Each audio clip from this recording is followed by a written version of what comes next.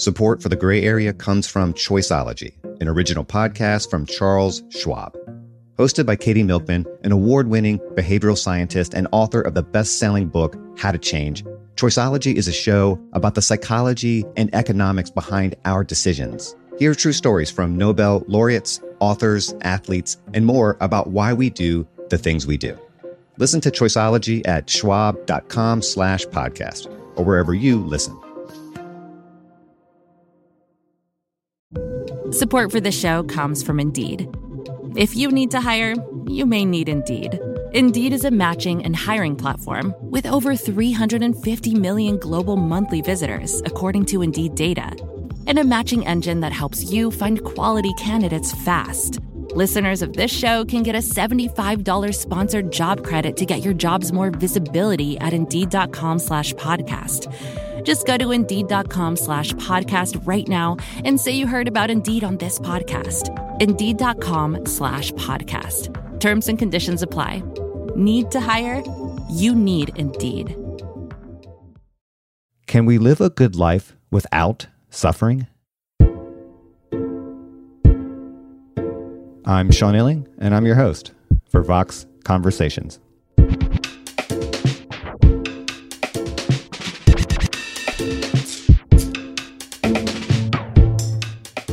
Notice that I used the word good and not happy just now.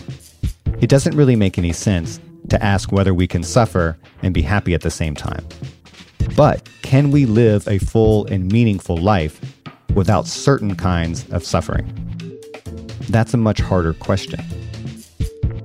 As it happens, I just watched an episode of The Twilight Zone, the original Twilight Zone, that explores this in a way only that show could.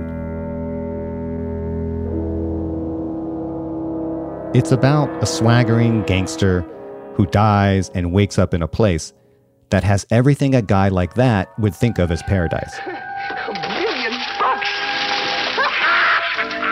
Hey, but what about, He has all the sex and money and power he wants. It's an absolute carnival of decadent pleasures. And at first, he loves it.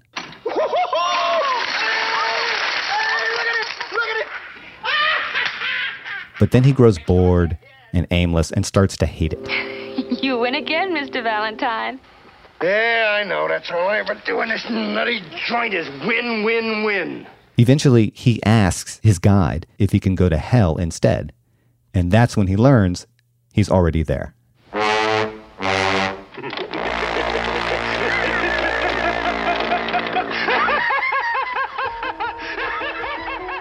A new book by the psychologist Paul Bloom, called The Sweet Spot, says this story captures the strangeness of human psychology about as well as anything can.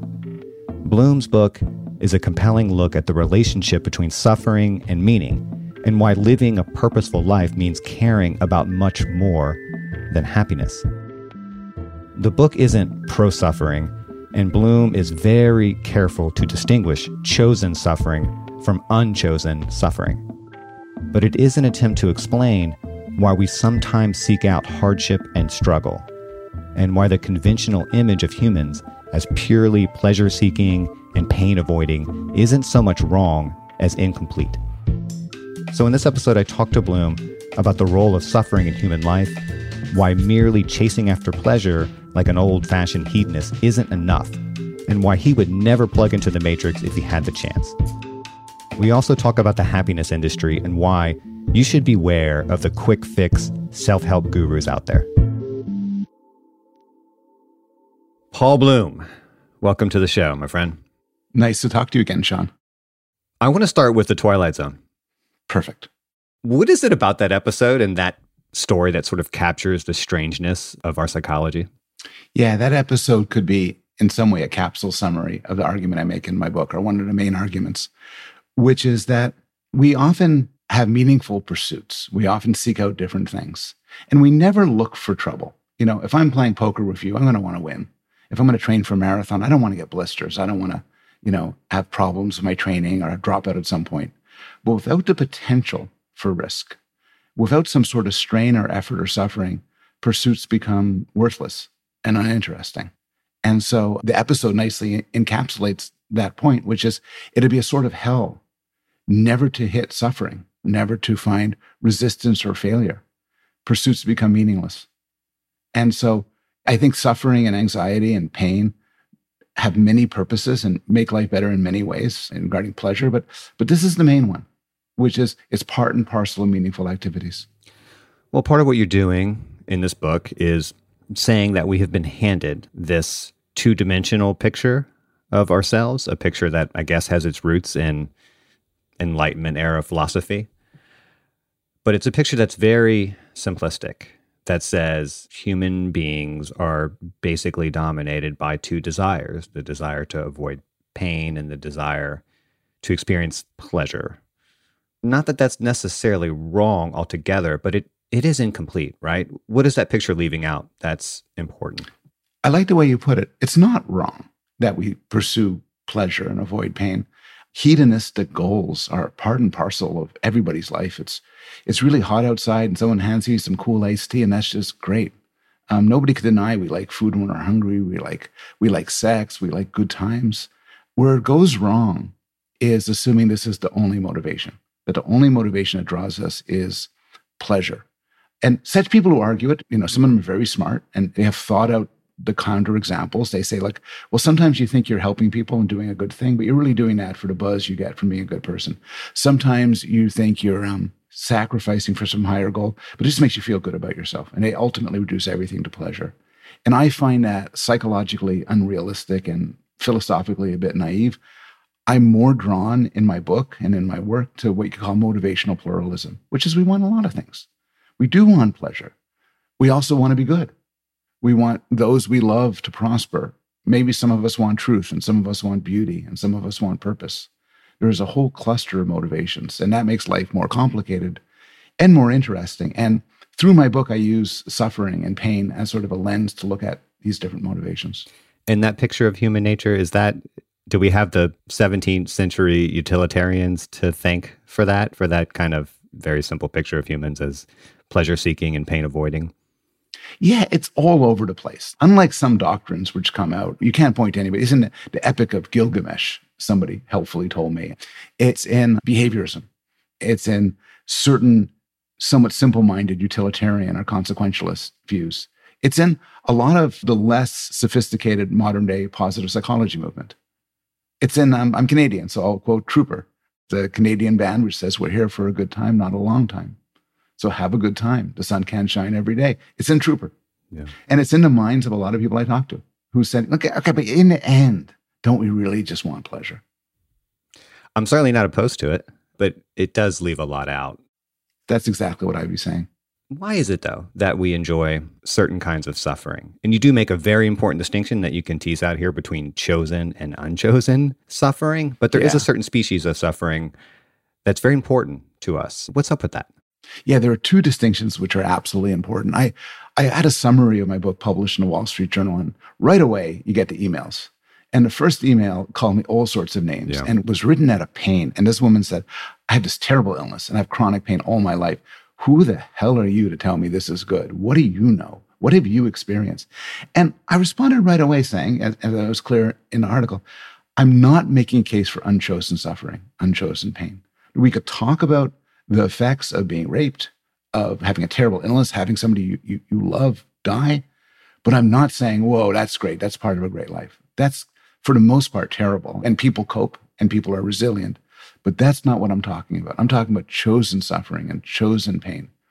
Chosen either because we literally choose it, like when we eat spicy foods or go to a scary movie, they're in the service of pleasure.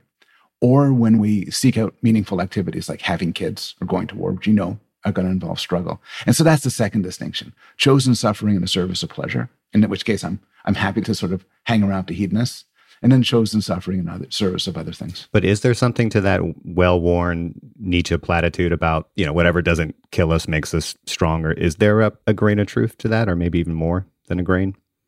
There's a grain. I feel so awful when I push back against that view, because it seems like all I do is sort of be negative about people's pain. So yeah, there is research looking at people who have experienced bad events in their life. And there's this terrible scale It's so sad to read. It's like 38 events, and you tick off how many you've had. Have you lost somebody you love? Have you been assaulted? And so on. Some people tick off 0. And these people who tick off 0 actually have low pain tolerance, tend to catastrophize, and not as kind.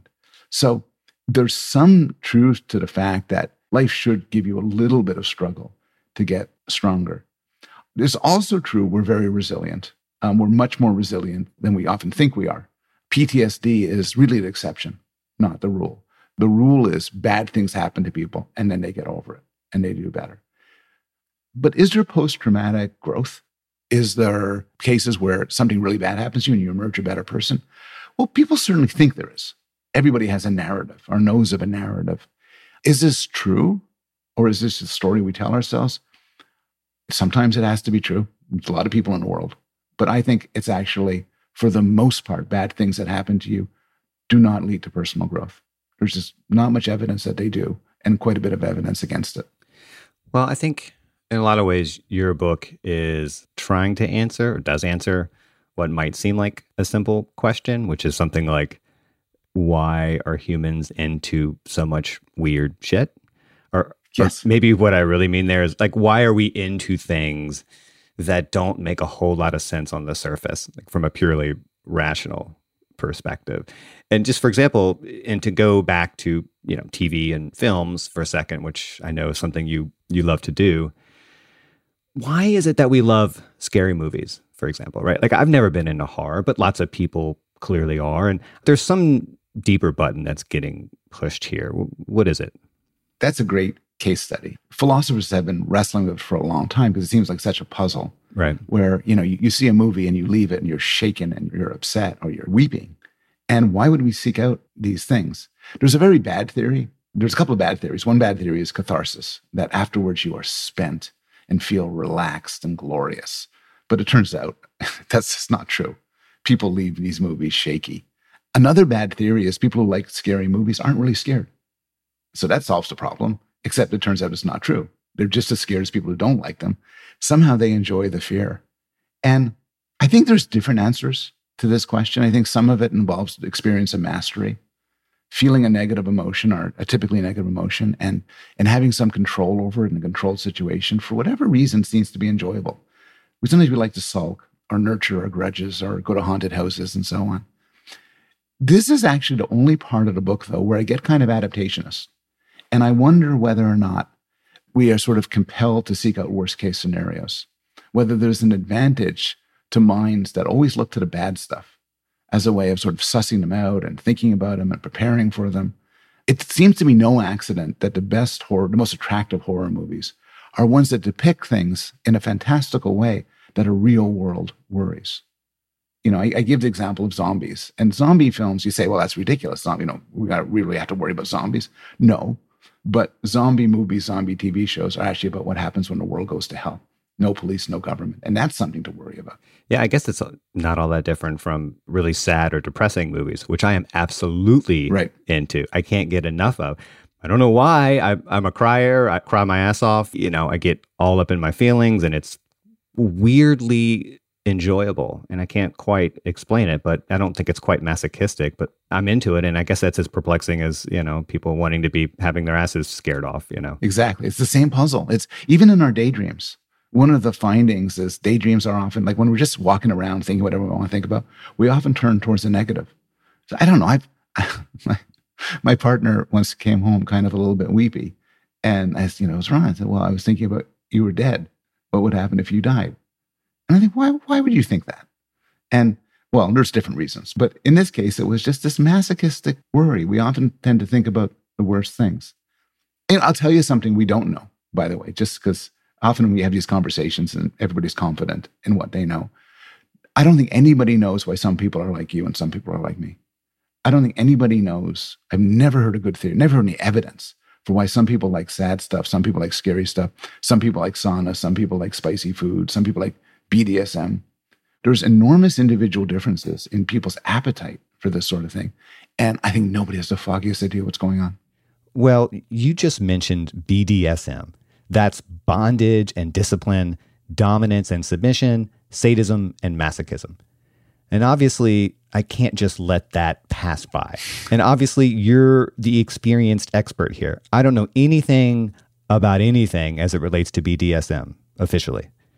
Do you have some kind of theory on why people are into that sort of thing or what they're getting out of it? So first thing, just to get this out of the way, sometimes people still think of this as a sign of pathology, as a sort of pathological taste. But there's two reasons why not to think that. One reason is that the people who engage in BDSM don't seem to have anything wrong with them. They're not more likely to suffer from depression or anxiety or whatever. Maybe a little bit more extroverted. That's not necessarily a bad thing. Maybe a bit more narcissistic.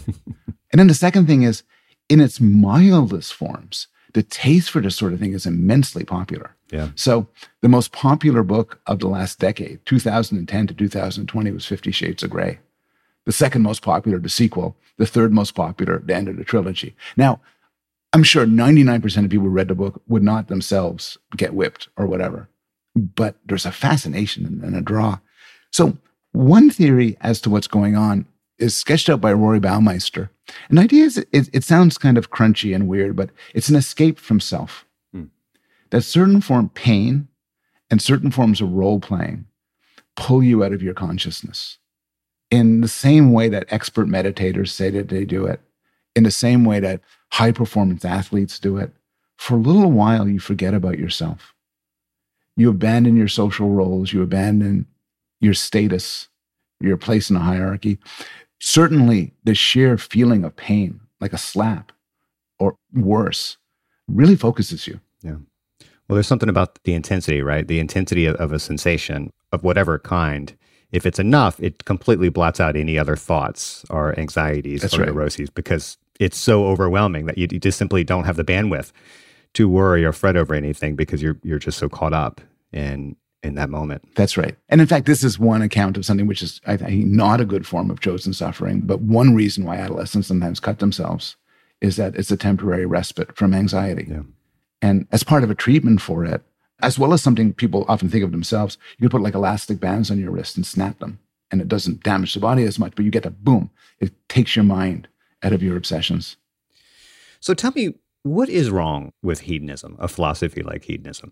Because it seems like a pretty straightforward path to happiness, right? I mean, if you offered people a chance to not have to work or do anything for money again and told them that they could live in a big house on a great beach with a grand pool and just swim and sunbathe all day long, I think a lot of people would say, hell yes. But do you think they would regret that, even if that's true, that they would say yes? You know, a hedonist, and I know a few, might say, well, maybe they'll regret a little bit at a time. But if they're having fun 95% of the time and it's 5% regret, they made the right life decision. And there's a big debate in psychology over what we should try to maximize. And the hedonists say you should try to maximize your day-to-day moments of pleasure, while the rest of us say you should try to maximize other things as well, including your satisfaction with your life.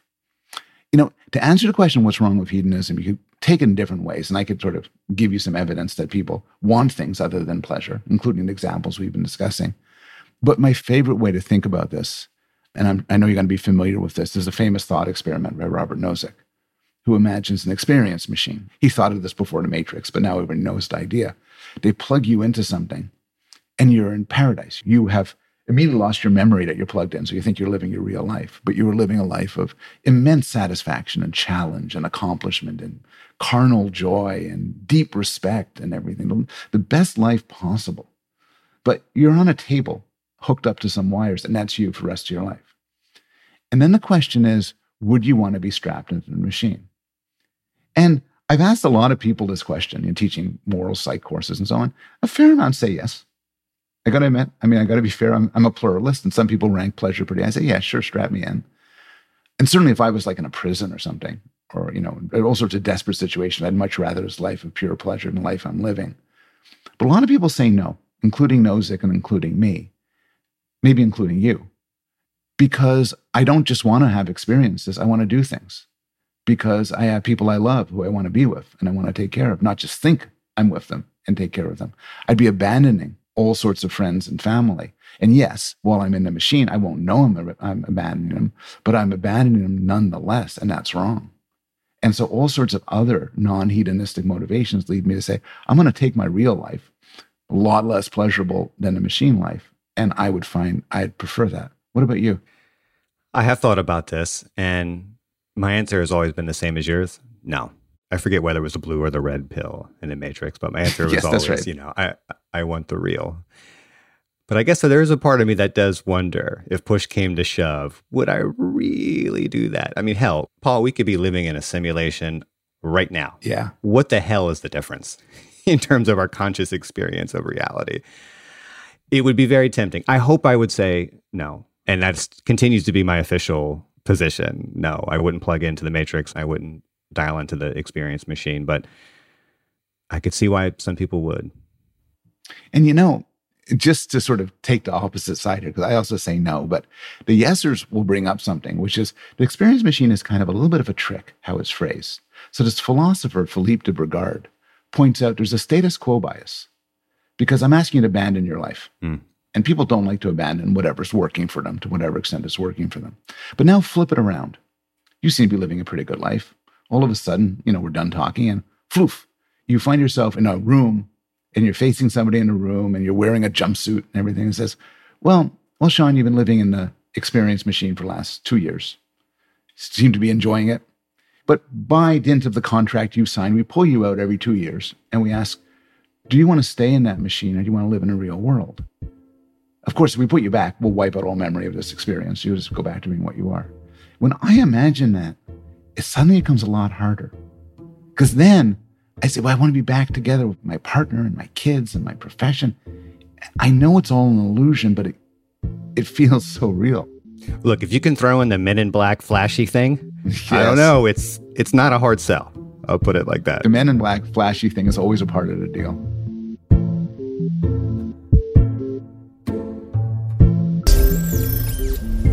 Funny, I'm having trouble remembering how I got here.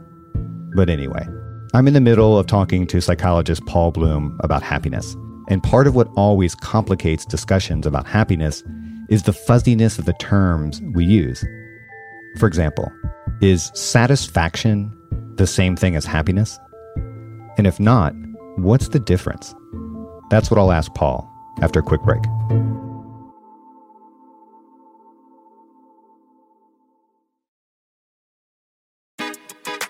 Support for the Gray Area comes from Greenlight. Having tough conversations with your kids is just part of being a parent.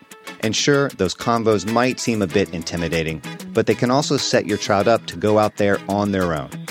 And one of those big talks should probably involve money.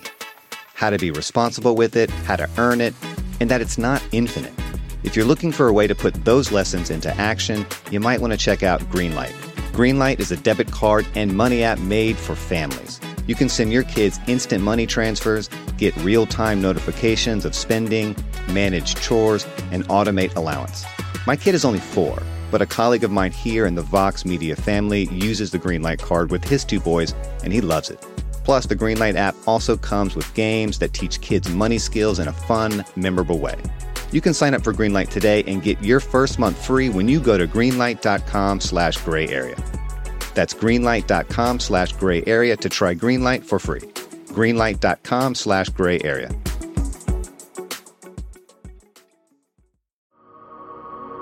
Support for the Gray Area comes from Bombas.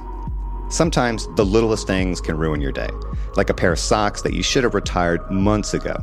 If you need to upgrade your sock drawer, Bombas has got you covered. Bombas designed socks with an eye for detail, with stuff like foot-hugging, honeycomb arch support, anti-blister tabs, and cushioned footbeds. They also have other apparel, like t-shirts and underwear. Bombas also says that for every item you buy from them, they'll donate 1 essential clothing item to someone facing homelessness. Bombas actually sent me a few pairs of socks and a pair of boxers about 2 or 3 months ago, and they're great. It's the best pair of boxers I own, and every time I do laundry, my 3 pairs of Bombas socks move right up to the top of the rotation. I wear them to the gym, I wear them around the house, I wear them when I go for walks. Hell, I'd wear them when I was sleeping if it wasn't too hot. You can get comfy this spring and give back with Bombas. You can head over to bombas.com/grayarea and use code GRAYAREA for 20% off your first purchase. That's bombas.com/gray area and use code gray area at checkout.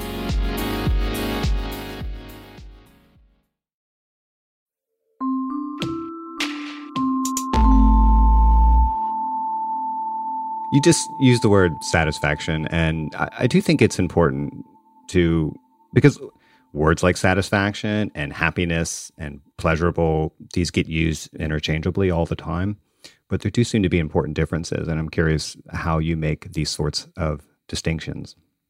Yeah, the vocabulary here is dreadful. People use the terms in all different ways, and then they appear to be agreeing when they aren't and disagreeing when they are. It causes a mess. So happiness, as I see it, has at least two meanings. And one meaning is close to day-to-day pleasure. And experiments have been done. I give you an iPhone, it beeps at random times. Whenever it beeps, you say how happy you are. From 1 to 10, say. And we average it. And I say, your life, man, you're 7.8. But another sense of happiness is, I sit you down and I say, well, how good's your life going? How happy are you? How's it going for you? Give you a scale from 1 to 10. Now, the numbers tend to correlate. So, you might say 8.5 or 7 or something. They don't tend to diverge that much, but they do diverge.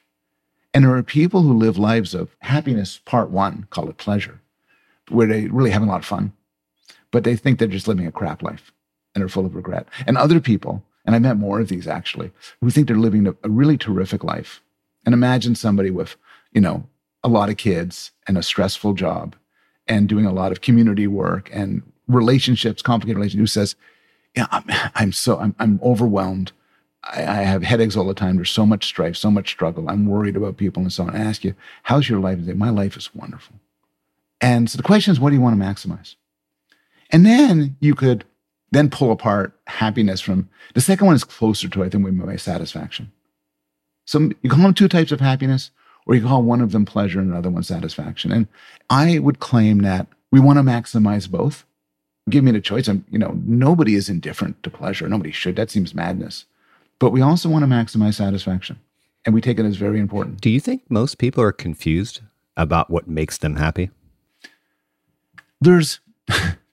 As a psychologist, I feel I'm supposed to say yes, because that's one of the credos. It's like, people don't know what makes them happy. This has had kind of a weird history, because psychologists used to believe very strongly that money doesn't make you happy. And then we would laugh at all the people who thought money makes you happy. And now it turns out that, maybe not surprisingly, money does make you happy. The more money you make, the happier people are. And you give people money, they become happier. You take away their money, they become less happy. Because money buys things like, food and security and safety and housing and travel and stuff like that. I think to some extent, people are mistaken. And I'll give you the sort of classic examples, which is we tend to overstate the value of certain possessions. They do make us happy, but we quickly burn out on them. There's like a hedonic treadmill. And we tend to underestimate experiences and relationships. And it's not hard to see it. Like, sometimes I go to open houses and look at really cool houses.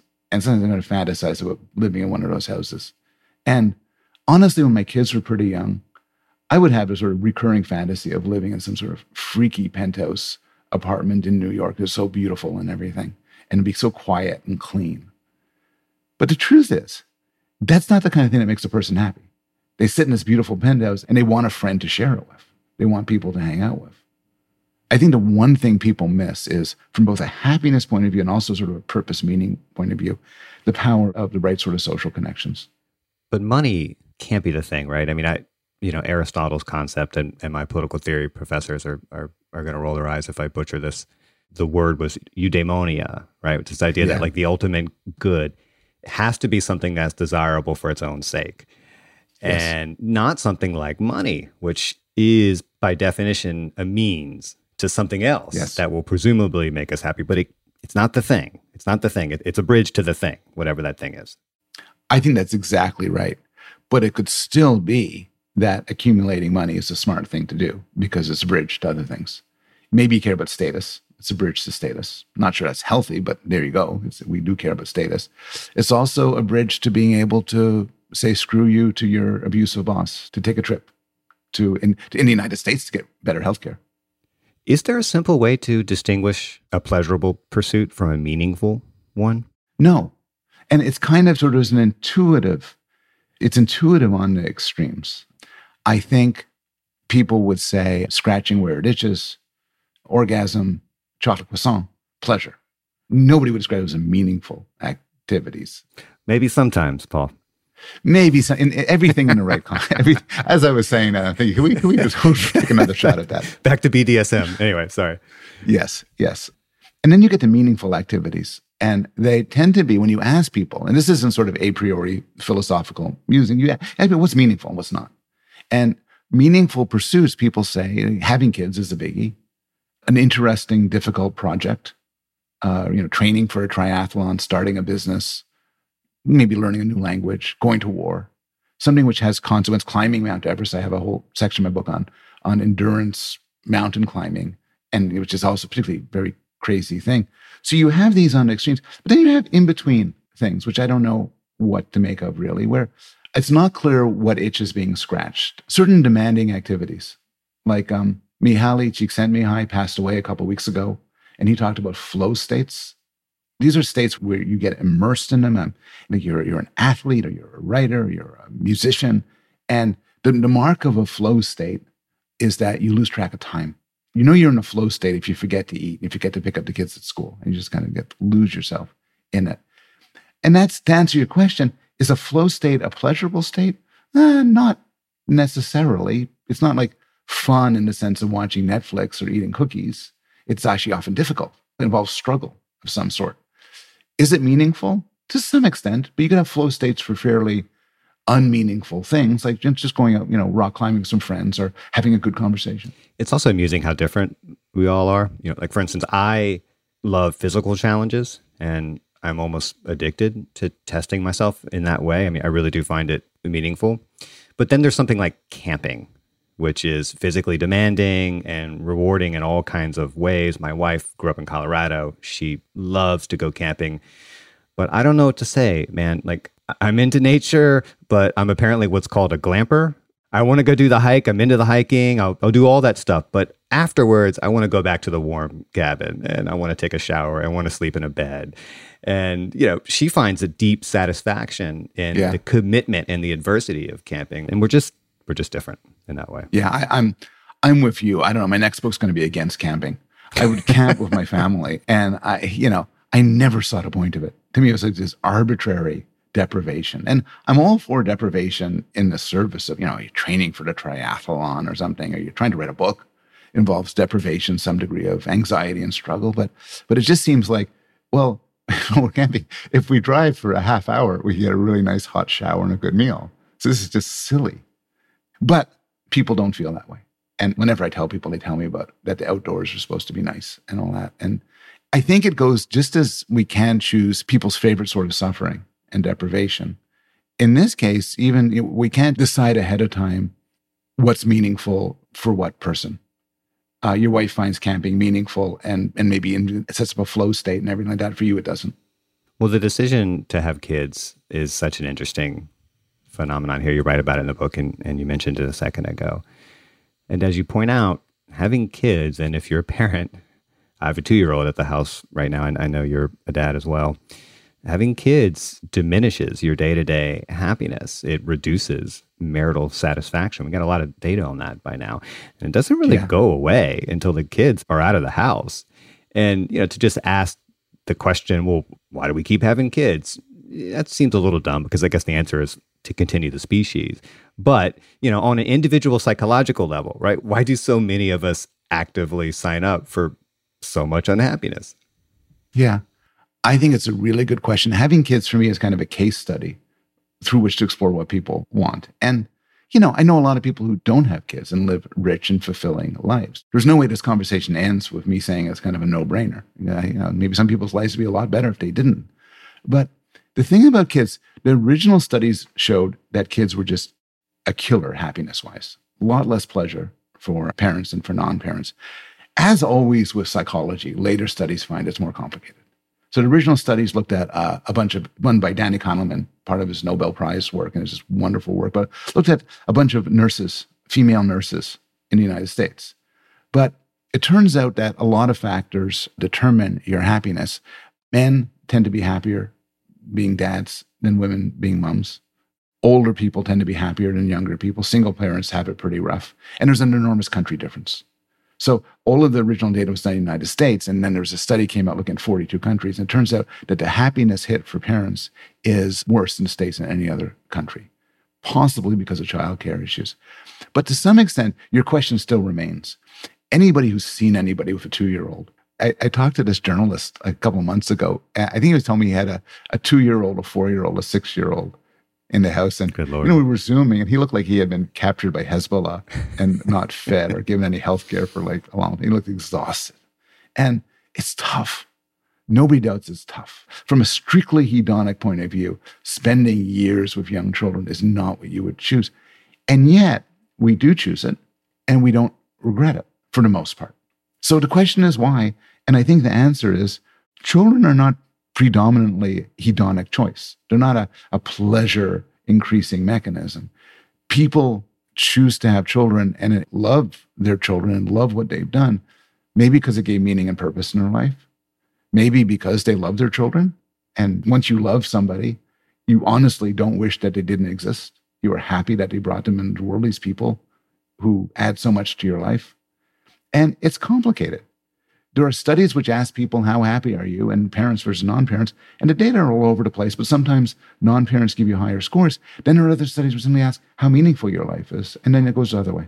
Yeah, and look, I've heard you say this, and it's true for me as well. If you asked me today what I most identify as, I'd say a father. That'd be my first answer before writer, husband, veteran, Southerner, whatever. It's dad. That's the first role. Yeah. And that says something about the significance of that relationship and that role. And there's one other thing along those lines, which is after my book came out, there was a very interesting article by Westgate and Oishi on psychological diversity and diverse experiences, where they argued that along the regular list of what people want some degree of variety in their life experiences.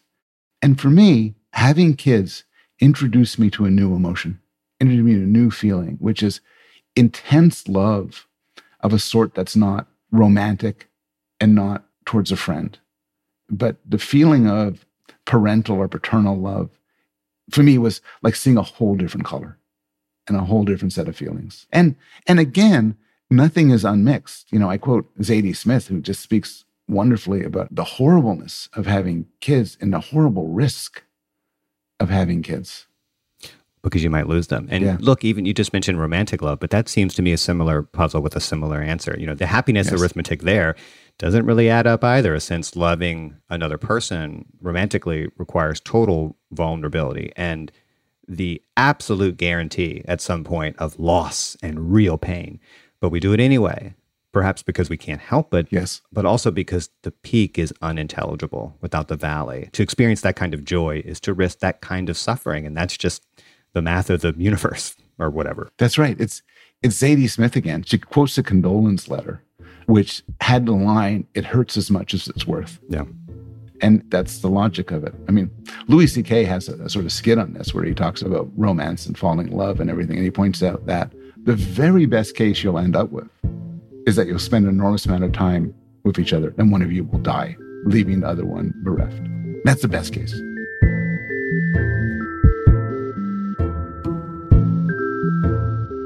I think a lot of us realize intuitively that a life full of meaning and purpose is a life that includes both pleasure and pain. But do we really need to suffer in order to reach peak human well-being? That's coming up after one last short break.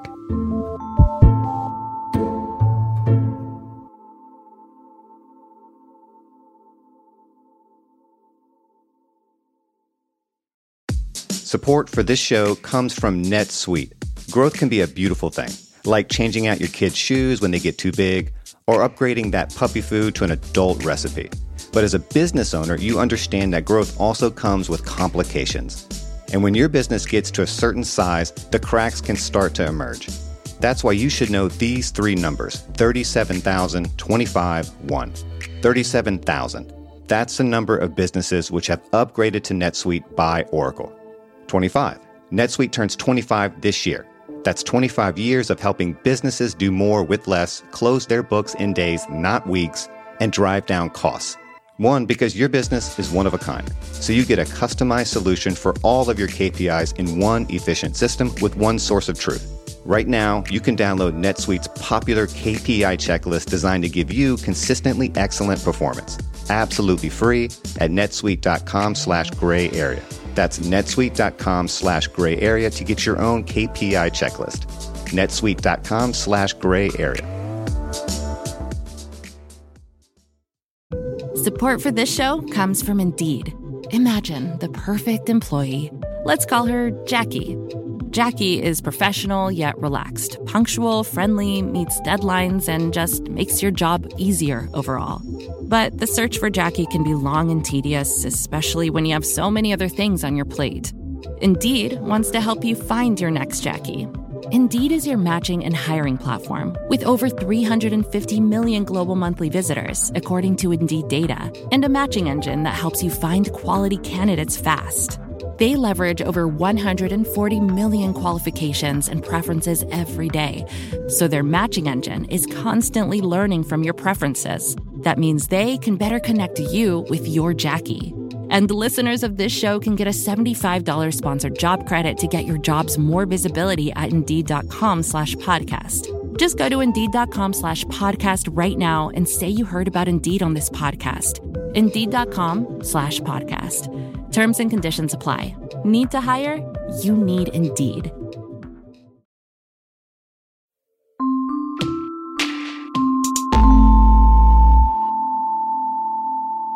I mean, is there a case that suffering is actually more important to human flourishing or human well-being than pleasure? Should we see it that way? I wouldn't go that far. I would think that if you could go into somebody's brain and take away the capacity for pleasure, they wouldn't be motivated to do the sort of Darwinian good things like eat and drink and have sex and so on. So I think that suffering comes in as a way to enhance pleasure, and it's dispensable in that way. There's a lot of pleasure that you can get without your suffering. But it comes in the context of purposeful and important activities. I think a life without purposeful and important activities would be a kind of really sad life, but it would be a life.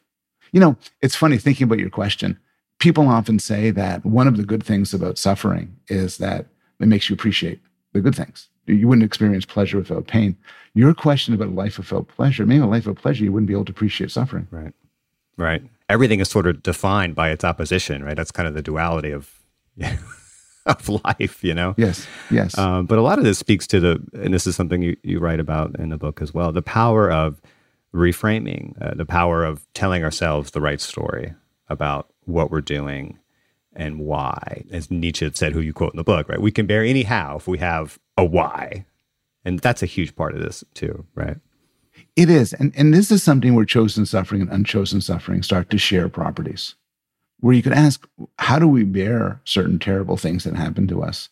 And one answer is what Dan Gilbert calls the psychological immune system, which is we're really good storytellers. We will tend to say things happen for a reason.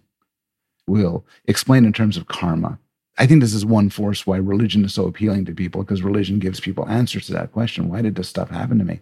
Is it just, shit happens? That is a deeply unsatisfying answer. I think it's true, but it's deeply unsatisfying. And so our storytelling capacities, I think, help smooth over certain bad events. And I'm ambivalent about it because I don't think it's true, many of these stories. But at the same time, I think they're good for people to believe sometimes. Boy, that's a road we could go down here, but I'll resist because I do want to talk about the happiness industry, if you don't mind. You have a lot to say about the quick fix self-help grifters out there kind of telling us how to be happy. You're not as skeptical as some. I wouldn't say that you're anti all of that, but there's a lot of bullshit out there. And I'm just curious, what are the red flags that people should look out for here in this space, for lack of a better word? There's a lot of bullshit out there. In the preface of my book, I tell a story about a motivational speaker I heard who promises to tell you how to live your very best life. And due to accident, I ended up hearing him present, and it was total incoherent bullshit that people ate up. And then I was also very skeptical about positive psychology in general, because I heard a lot of crappy positive psychology. It is the happiness industry. And when you hear somebody giving a talk to 1,000 people, or it's a TED talk or something like that, you'll often hear the very worst. I remember going to a TED Talk. It's a colleague, an academic, so I'm not going to say who this was. The person said, rigorous exercise really cheers you up. So for depressed people, here's do a lot of rigorous exercise and it will make you a lot happier. And I'm thinking, man, I'm not depressed. And the amount of energy it takes me to go out for a jog or lift some weights is a lot. Telling a depressed person that's their clue, it's the stupidest advice in the world. Tell them to go for a walk. That's nice. Worse, a lot of the early positive psychology simply had a simple hedonistic view. They said the most important thing in life is to be happy, pleasure, avoid pain, and had kind of advice to do that. But I'm not a total skeptic. I think there's some really smart people in the field. And Marty Seligman, who's the sort of godfather of positive psychology, is very clear to distinguish different forms of the good life. And then other people, my colleague Laurie Santos has a happiness podcast where she brings in really smart people and they talk about it, about the subtleties of this. So there's a lot of good work out there, but the stuff you're most likely to bump into is a lot of crap, because the stuff which catches on like wildfire and stuff which tells you what you want to hear and offers quick fixes, the things that don't have quick fixes. Have you ever peeked into the world of wellness Instagram? No, are you familiar? No. My God. I am not. It is an orgy of sublimated narcissism and lifestyle porn. And I don't know, but it's an experience. I don't think a particularly healthy one, but it's a whole thing. I mean, in the end, advice on how to live a good life, I don't think there's particularly any cheat codes. Yeah. I think a lot of it is just sort of, ancient wisdom, and also the sort of thing a reasonable person might tell you, try to nurture good relationships, get involved in serious projects. Family's important, friends are important, rewarding work is important, superficial stuff, less important. And then there's stuff around the margins, maybe mindfulness, meditation can help out. A lot of debate about that, but maybe that's a really good thing. Who knows, maybe gratitude exercises are a clever hack. So, I would want to keep my eyes open to surprises from the scientific literature. But in the end, if somebody just tells you, the secret to happiness, you should just go run away. And just going back to, the red flags question, I mean, are there any other examples you can think of, or just kind of flashing signs that, as soon as you see them or hear them, you walk in the other direction as it relates to people, preaching about the road to happiness or well-being or whatever? Yeah. When you hear the word dopamine, run like hell. Why? Because dopamine and on some days oxytocin are these buzzwords. And dopamine is a neurotransmitter. It's so sciencey though, Paul. It is such a sciencey word. I think that none of the insights on how to live a good life, outside of sort of pharmaceutical research, have come from studies of the brain. That's not to say that our minds aren't our brains. I'm not a dualist in the slightest. It just so happens that dopamine is just used as a sciencey sounding term for pleasure and good things. And A, dopamine is a lot more complicated than that. And B, it adds nothing. It's as if, I said you should drink plenty of water, but I wanted to become really famous. As you should drink plenty of H2O. That'll really do the trick. Yeah, dopamine. Check. Well, you mentioned flow state earlier, and I don't want to get too much in the weeds on that, and we won't. There certainly is something to the idea that you are better off, you do well by finding activities in which you can completely absorb yourself in the here and now, that concentrate your attention in ways that just sort of undermine the capacity to think too much about the past or the future or whatever. And you write in the book that, one way to screw up being happy is trying to be happy. And, it makes me think of the problem with the idea of chasing happiness. It assumes that happiness is something out there, something to be discovered and bottled up or acquired. But that seems to set it up as unattainable, as something beyond yourself that you're just eternally grasping after. And that seems like a bit of a fool's errand. Happiness, and maybe the good life in general, falls into a sort of category of things for which striving for it defeats what you want to get. The two other examples are male sexual arousal, sexual arousal in general, actually, and falling asleep. The trick to falling asleep does not involve saying, go to sleep, damn it. And the trick to being happy isn't, I got to be happy when I kill myself. A friend of mine, Ted Slingerland, wrote a great book called Trying Not to Try, which explores the Chinese philosophical tradition on the question of How do you get effortless performance in something that requires a degree of mastery? And it includes like being happy and being competent and being cool and being sexy and all those good things. And it's a long debate, and answers vary. There's a sort of Confucian answer, which is rigorous discipline and training will make things automatic. And then there's, I think, other traditions involving more sort of drunken goofiness, and it comes out from that. These are old questions. Now you're making me wonder about that Confucius quote. Do you buy that? I mean, it sounds like one of those kind of paradoxical aphorisms, like, how real freedom consists in like self-discipline or discipline is the road to freedom or something like that. I mean, is that just something that kind of sounds cool or profound, or is it like a deepity or is it like, is there something there? I don't know. I think I'm highly sensitive to bullshit expressions, but actually, freedom comes from constraint and discipline and so on. Seems to capture kind of a deep truth. I mean, there's a lot of people in the political theory world who think that, total freedom is a kind of bondage in a way, which is why people go to great lengths to avoid it or go berserk when they have it. We work well with constraints, and also things which are seemingly effortless often come from an extraordinary amount of work. My favorite example, not as somebody engaged in it, just somebody who enjoys watching it, is a stand-up. So you might think that, a stand-up comedian, just jumps on stage, he's a funny guy, tells some jokes, all relaxed and everything. But of course, the amount of practice and training and discipline would put an analytic philosopher to shame. Yeah. The care, working out each joke and planning it and then trying it out as an experiment where you try out 100 clubs, different variations of it. And it's a wonderful example of how something seemingly free comes from an enormous amount of discipline and work. It's engineered insanity in some ways. Exactly. Well, look, you used the phrase "the good life," and it does appear in your book. And I don't want to ask you to tell people what the good life is. That's not fair. But I do have to believe that writing a book like this does leave you with at least a few thoughts on how best to spend our time, on the sorts of things that we should prioritize or stay away from. What is the kind of takeaway on that front for you after thinking about this and writing about it for so long?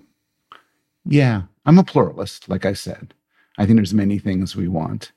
My own feeling is a good life tries to satisfy quite a few of them.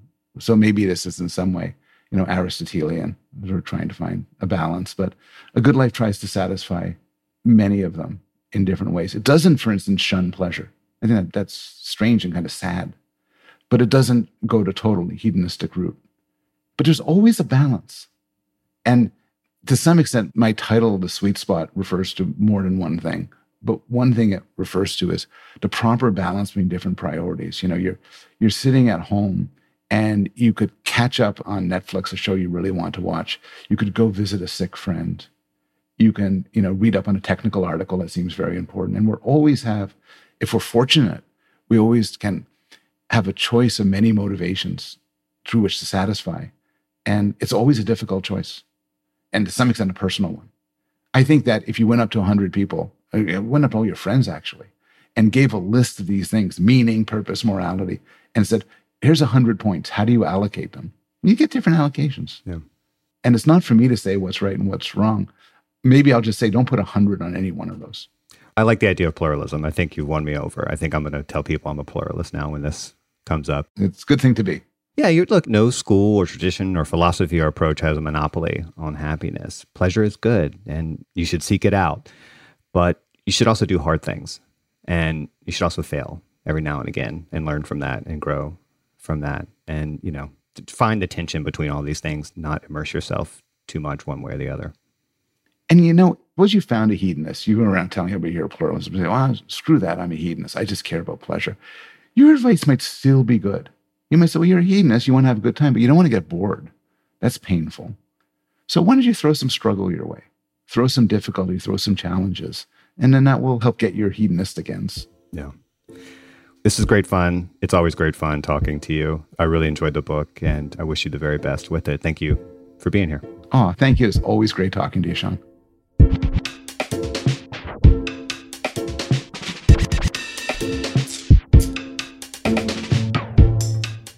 Vox Conversations is produced by Eric Janikis. Our editor is Amy Drozdowska. Paul Robert Mounsey mixed and mastered this episode. Our theme music was dreamed up by the mysterious Breakmaster Cylinder, and Amber Hall is the Deputy Editorial Director of Vox Talk. And thanks to Victoria Dominguez, the Vox Audio Fellow, for her help on this episode. If you like the show, let us know. Room for improvement? We want to hear that too. We're curious to know what you think, what you want more of, and what we could improve. And if you have ideas for future guests or topics, send us your thoughts at voxconversations@vox.com. And hey, if you did like this episode, share it with your friends, and please rate and review. And join us on Thursday for a brand new episode of Vox Conversations.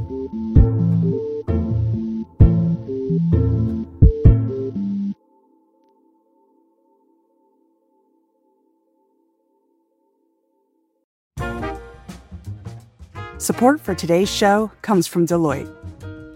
Do you want a career that meets you where you are and takes you where you want to go? Whatever your individual ambitions, motivations, and skills may be, discover your potential at Deloitte. Right along with purpose-driven teams and a difference-making culture. Be seen for who you are and celebrated for what you bring. Discover your impact at Deloitte. Learn more at deloitte.com/us/discovercareers.